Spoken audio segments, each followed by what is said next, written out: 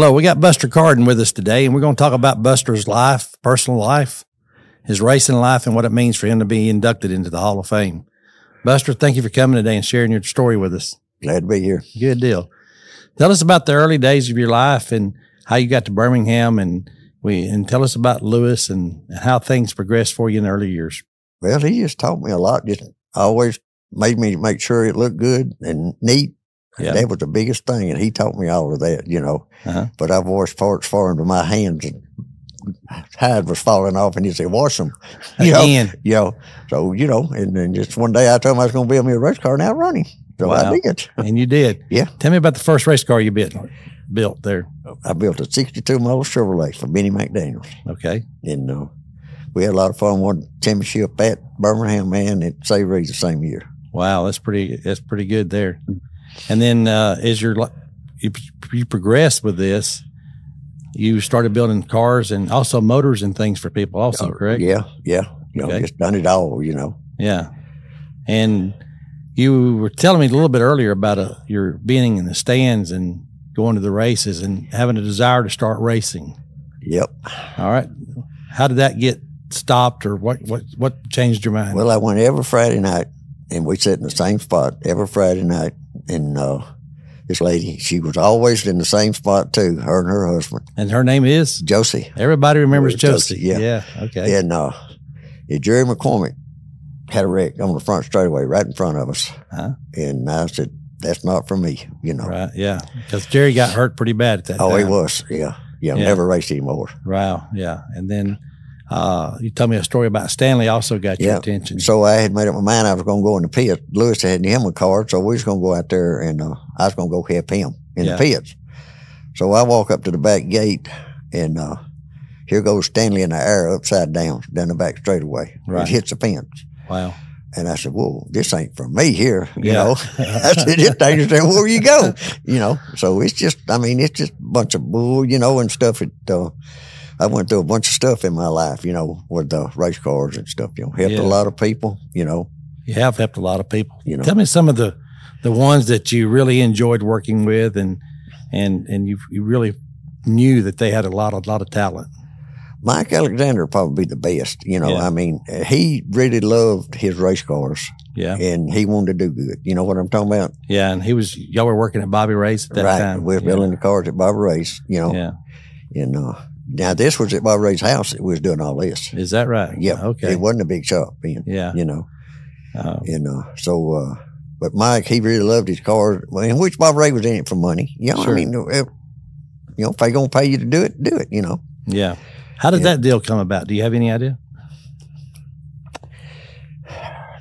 Lewis was building cars at Bobby Ray's. Okay. And he built cars for P.B. Crowler. And that's the car, that 48, orange and white 48 car. Yep. That's the one that Darrell Brown drove, and Lewis built that car. Okay. And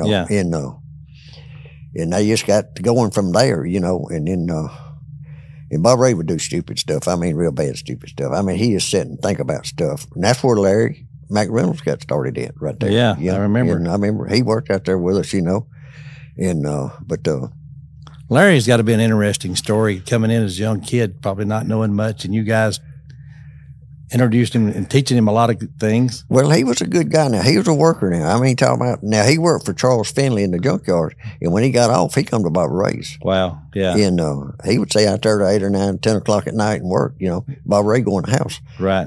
So, he just made it, what I'm talking about. He worked to get to where he was at. Yeah, he had a big desire to make it. Yep, yeah. He sure did, And took all the risk. Yep. Sure did, and everything. But no, Mike, he was a lot of fun. You could go to the racetrack and have fun with him because he was always, never got mad, cut up with you, and if he aggravated you, you aggravated him. We was at Nashville one time, and he aggravated us all day one Saturday, and it was hot. Yeah. Now, if he is aggravating you, tell me how he's aggravating just you. Poking at you and stuff, carrying on, Yeah. And anyway, when he got ready, he went up there to get introduced. We was pushing the car around. Right. So I went and got 10-pound of ice and put in the seat. Oh, did you really? Raised the cover up, and I put it in there. And when he got in that car, he called me on rail, and he said, Buster, who put this ice in this seat? I said, I don't know, buddy. He told me, said, I'll get even with you. Did he really? Yep. But that's the way he was, Yeah. It was fun doing it. Yeah. He enjoyed the racing and he had to be comfortable in his own skin because you guys were going to the racetrack and you were really performing. Right. I mean, you had good race cars Right. and you, what did you just tell me that he told you about singing a song? When he get ready to qualify, he said, well, we'll go out here and sing him a song now. Wow. And I mean, he could qualify. He had 4 tents built in his fence. Is that right? Yes, sir. I mean, he was going to go fast, Yeah. Yeah. He's, I always liked Mike. He always carried himself very well. He did. And done a great job, He had a good daddy, too, at times. At times, yeah. I've seen him come in the racetrack up there and tell me, he said, go down there and buy all them tires off that trailer down there. Next week, I said, you going to buy us some tires? He said, nope, I ain't buying no tires. I mean, that's just the way he was. Yeah. So then you had a run with Jackie McGuire. Right. And y'all had a really fast car and won a bunch of races. Tell us about that. Well, they started that new deal at Birmingham at, I forgot, I think they called them limited cars. Yep. And so we decided we'd build one. So Bobby Allison, I went and talked to him about it. Me and Bobby's pretty good friends. And I went and talked to him about it and everything. And he said, well, I got a frame up there at Hueytown High School. So go up there and get you one. Okay. Go up there and pick you one out. So I went up there and found one. And he told me, he said, carry it down there to Bowen down there. And they'll sandblast it and said, I'll call them. Okay. And I said, Bobby, you ain't got to do all this. He said, I'm doing it. Don't worry about it. So anyway, that was in October. And we worked on that thing. And he called me one day and he said, you need to come down here. So I went down there and Bobby was in the big shop at that time. And we went back there and he had a box full of stuff. And I said, what is that? He said, that's stuff for your race car. Wow. And I said, Bobby, I don't have the money to pay for that. He said, did I ask you for any money? Wow. And I said, no, but I said, I don't think you ought to do it. He said, me and you buddies. So, wow. Yeah. That's the way it was, And we would talk, and then when he got hurt, he would come into Holidays, where Holidays is down there. Yes. He would come in there, and one day he would know you, and the next day he wouldn't, Right, yeah. But, I mean, he was just a good guy. Bobby was like 20 years ahead of his time. Yeah, no That's doubt how about smart he was. You told me one time after he came in to drive somebody's car and he's following your car around the track and Jackie's driving it, correct? Right. And he'd come in, he drove Roy Milligan's car. Okay. And he told me, he said, you need to put 50 more pound spring in the right rear. And I said, Bobby, that car's running good. He said, trust me. Yeah. And if he told me to do something, I'd do it. I mean, that's just the way he could. I mean, he could tell what a car was doing, Wow. And, but he's told me that like when he built, Davey got him a car, one of them cars. And he asked his daddy if he was going to build him a motor. He said, no. I said, to see that pickup truck sitting out there? And he said, yeah. He said, get the motor out of here. When you learn how to drive, then I'll build you a motor. Really? Yeah. And Charlie Wright, helped Davey. Yes, for a long time. Yeah. Davey was a good guy. Yeah, Davey was a good guy. Yeah. And he was the same after he made it and everything. I mean, he was a good guy. I totally. Now, Larry Armstrong, you had a good career with Larry. Tell me about your relationship with Larry. Well, Jackie won the championship, so you had to move up. Okay. So I gave the car to Jackie and him, and I had the motor and transmission and sold it to Lewis. He was going to build him one. Okay. So anyway, Larry comes in and wants to buy it. Mm-hmm. And I said, well, let's go on. He said, well, build me one just like it. So anyway, I built him one. He said, you going to help me? And I said, yeah, I'll help you. So we won the championship with it. So his days is over with now, Yeah. And but Larry was a good guy. I mean, he'd studied his racing, but you can't, you got to build, when you build somebody a race car and you're going to help them, you got to keep that race car to where you'd see it every day. That's correct. Not take it to them and not knowing, that's just the way I was. I said, if I'm going to keep it up, I want to know where everything's going on it. Right. We talked a while ago and we counted 35 cars that we could put our hands on or to verify that you built, but we know there's many more than that. And you help so many different people. Billy Melvin's going in to the Hall of Fame this year. And I asked him this question, what it meant to him to be going in the same time that you were going into the Hall. And he was very thrilled about that. He was because he has a lot of respect for you and you went way out of your way to help him. They started a class out there at Birmingham and I forget what it was. Anyway, Billy said, I want one of them cars. Mm-hmm. And he come to the shop. It was at RPM. And we building this car. And I'm telling you, we nearly had a fist fight every day over a car. Yeah. But we got through that car, and he kept on crying about it, calling and raising Cain about it going to be illegal and all that, you know. Mm-hmm. So anyway, Greg Paznell, he had called me, wanted one of them. Mm-hmm. So we sitting in there, me and Billy was working on it. And I said, if you want to sell this thing right there, come to me and it'll buy it. Mm-hmm. And before he left there, Greg bought it, wrote him a check for it. Wow. Well, Greg drove it. Billy didn't get to drive it, but later on, Billy got to drive it. Yeah. He said, man, I messed up when I sold this car. He said, I messed up, you know. And they won a bunch of races, you know. And then Greg sold both of them to somebody in Dothan. And he wrecked the one, and he brought it up at the shop. I said, I ain't fixing that thing. Right. Because me and Greg had kind of had a bad deal, you know. Right, yeah. And so, you know. Tell us about your time with Dennis Reno. How did you get hooked up with Dennis Reno? He got tired of me and Ken Smith outrunning him. I like it. Yeah. Well, I'm just telling you, you know, Sure. I mean, if, you know, and we just, Ken, he was a good guy. But Ken was a happy-go-lucky person. I mean, you know, but he could drive a race car.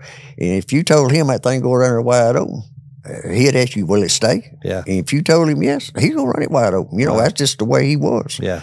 And, but we just had fun, and they just, Ken and them, they'd help the cars today, and then just tell them, and tomorrow it'd be another, you know, and 2 years from now they'd do it again. You know, it never was a consistent thing, you know, and so, but we had a lot of fun with him. We won a bunch of races, you know. We run the Snowflake Cup 3 times, you know, and, you know, and won a bunch of 100-lap races down there at Pensacola, you know. Mm-hmm. And so Dennis comes over to your shop. Yeah, he told me, he said, I want to go and he bought RPM out too. Oh, okay. You know, and he said, I'm going to open up a parts house, and I want you to build cars in the back. Wow, okay. And so you know, I didn't realize till just then that's where the RPM came from there. Yeah, he kept RPM, but he made it Reno Motorsports, you know. Okay, I didn't really understand that. Okay, good. So, you know, but so we go out there one day, and we ride around all day looking for a building. Mm-hmm.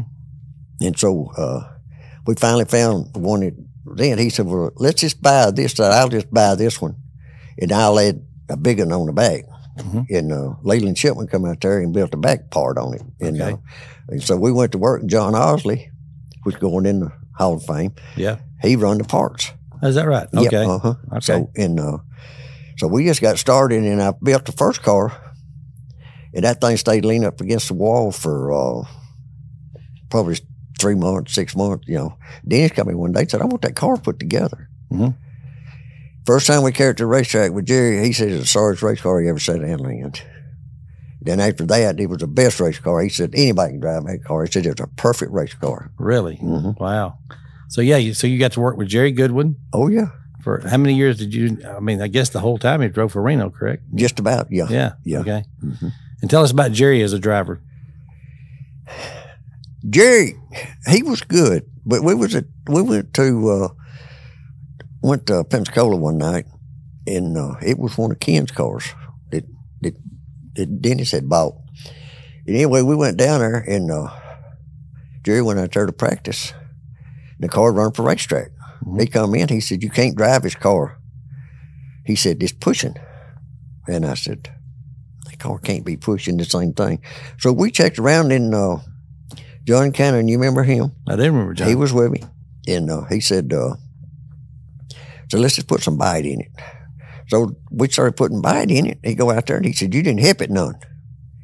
So the next time I did it, I walked down the corner and looked at him, watched him. He go down there and the wheels are turned right instead of left. Yeah.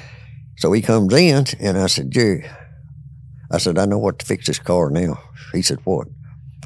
I said, it ain't loose. I mean, it ain't tight, it's loose. And boy, did he ever come apart. Mm-hmm. He told me, he said, as long as I've been racing, and I don't know when a car's tight or loose. Mm-hmm. He said, you know, and Dennis told him, said, you need to listen to him. And we fixed it and won the race. Did you really? Yeah. Wow. Okay. Yeah, that's pretty incredible. You know, so, but Jerry was just, I mean, And Jerry had a deal. If a right rear didn't weigh 516 pounds, he wouldn't go up to the racetrack with the car. Really? Yes, sir. So how'd you make that happen every time? I just write it down. They didn't see it. I mean, you got to outsmart them drivers. They just dummies up there anyway. You know what I'm talking about? I do. Yeah, I resemble one. But now you can make a driver believe anything. He just got to get his trust in you, and then he'll trust. And then he'll be all right. Yeah. So, what made you think that? I mean, when you start out, you mentioned this earlier. You have limited knowledge and limited experience. But as you grow and you begin to learn more and you, like you said, you're looking at a car that's going in the corner and you see what's going on and you learn to fix it. I mean, how long did it take you to become very, very confident in that knowledge?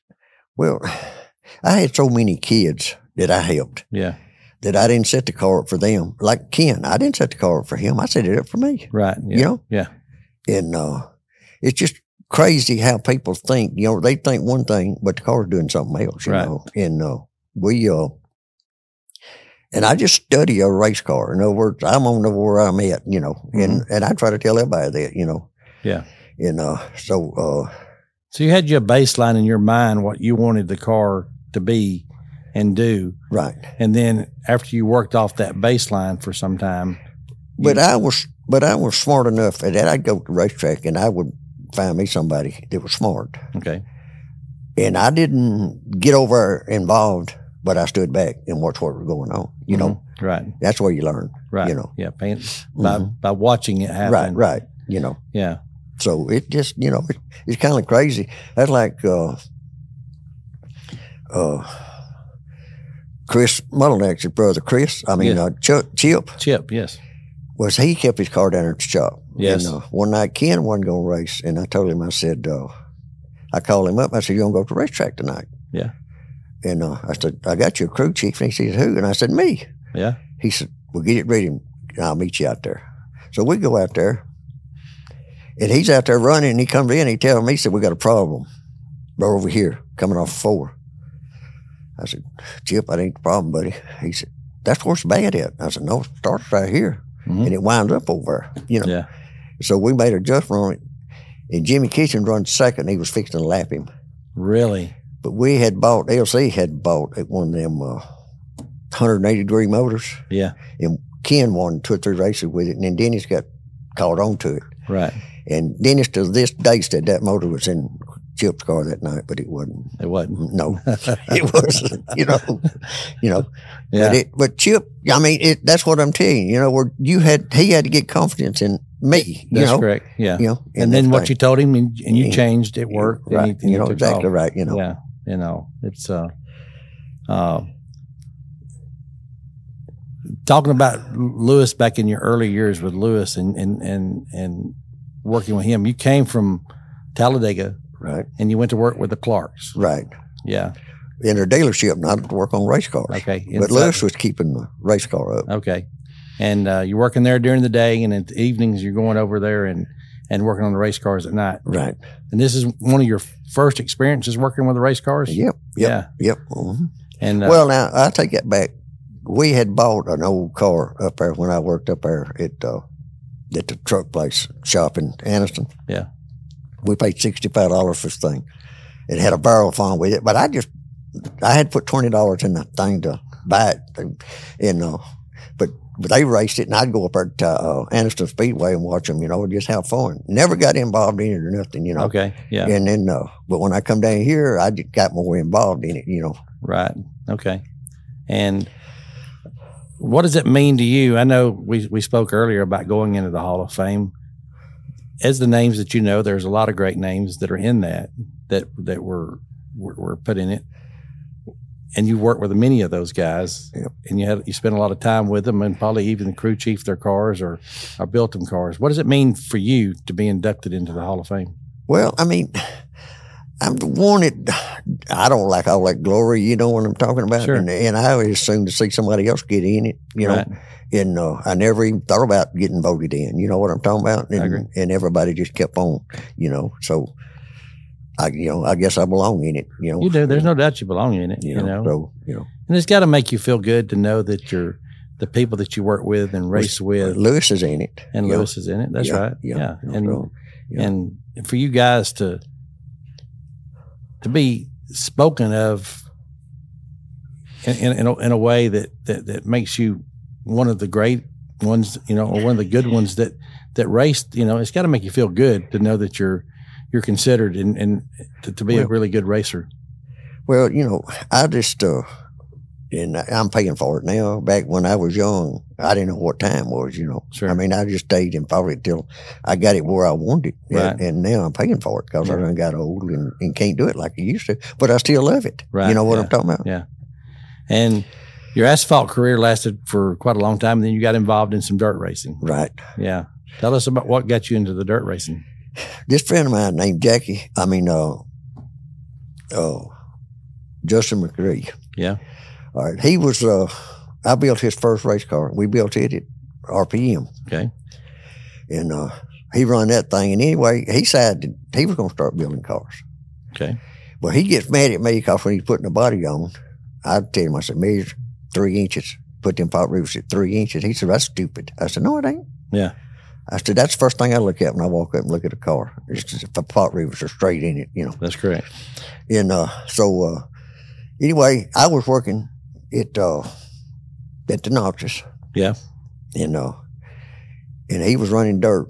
And we was on bumps, but they didn't even know what a bump was. Right. So he had him a car, and I told him, I said, you need to get on these bumps, is what you need to get on. He said, what is that? Okay. And so I showed him, and he was going to some racetrack up here close somewhere, but we was at Shelby Concrete, and I can't remember where he was going anyway. And I told him, I said, take these things and put them on there. And I said, get you an inch and a half difference, Mm-hmm. And I ain't never fooled no dirt car. Right.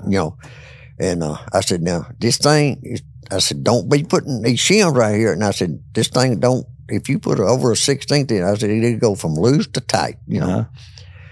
So anyway, he goes up there and he gets to practice and he called me. He said, Buster, he said, this is the damnedest thing I've ever seen in my life right here. Yeah. And the guy that built the car told him, said, you need to get away from that asphalt stuff. He said, that stuff ain't going to work. Wow. Now everybody on dirt is on bumps, but it all just fed down here, It does. It starts somewhere and then it just feeds continues. on. Yeah, that's right. correct. Exactly right, Yeah. And, but it's just, I've had a lot of good times and I've had a lot of bad times, Yeah. And, So what were some of the hardest years you went through racing? You feel like? I've never really had a hard time, 'cause, I've always had good luck. I ain't bragging, but I've always had good luck with the cars I build, Sure. if people will listen, Right. Yeah. So it just, went from that, and then, like I told, we talked about BJ McLeod, he come up here and he was 15 years old and, in racing and he'd tear the body off and I'd put a body on for him and everything. So they hired me for a year, made me sign a contract. And I went down there and I was so proud when that year was up. I was ready to come back home, and they just said, he was 15, but he could drive a race car. But the luggage that went with it, it wasn't good, Yeah, I understand. So at this point, is there anybody else that you'd like to speak about? We wrote down several different names. Yeah. Well, Bubba Pollard, I helped him for a year. Yeah. And I'd go over like 1 or 2 days a week, and help him. And I taught him that the car needed to be ready at the shop. Mm-hmm. Get the car ready to race at the shop, not on the, at the racetrack. Yeah. And now he does it, and Yeah, you've got to give him his accolades because he has become one fast race car driver. Oh yeah, and done a great job. Yeah, Speaking here, I think he had his best shot the other night to win the Snowball Derby. Yep. But that was one of them racing accidents, I think. Yeah. But they're both trying to win it. So that's right. Ain't nothing you can say. Yeah.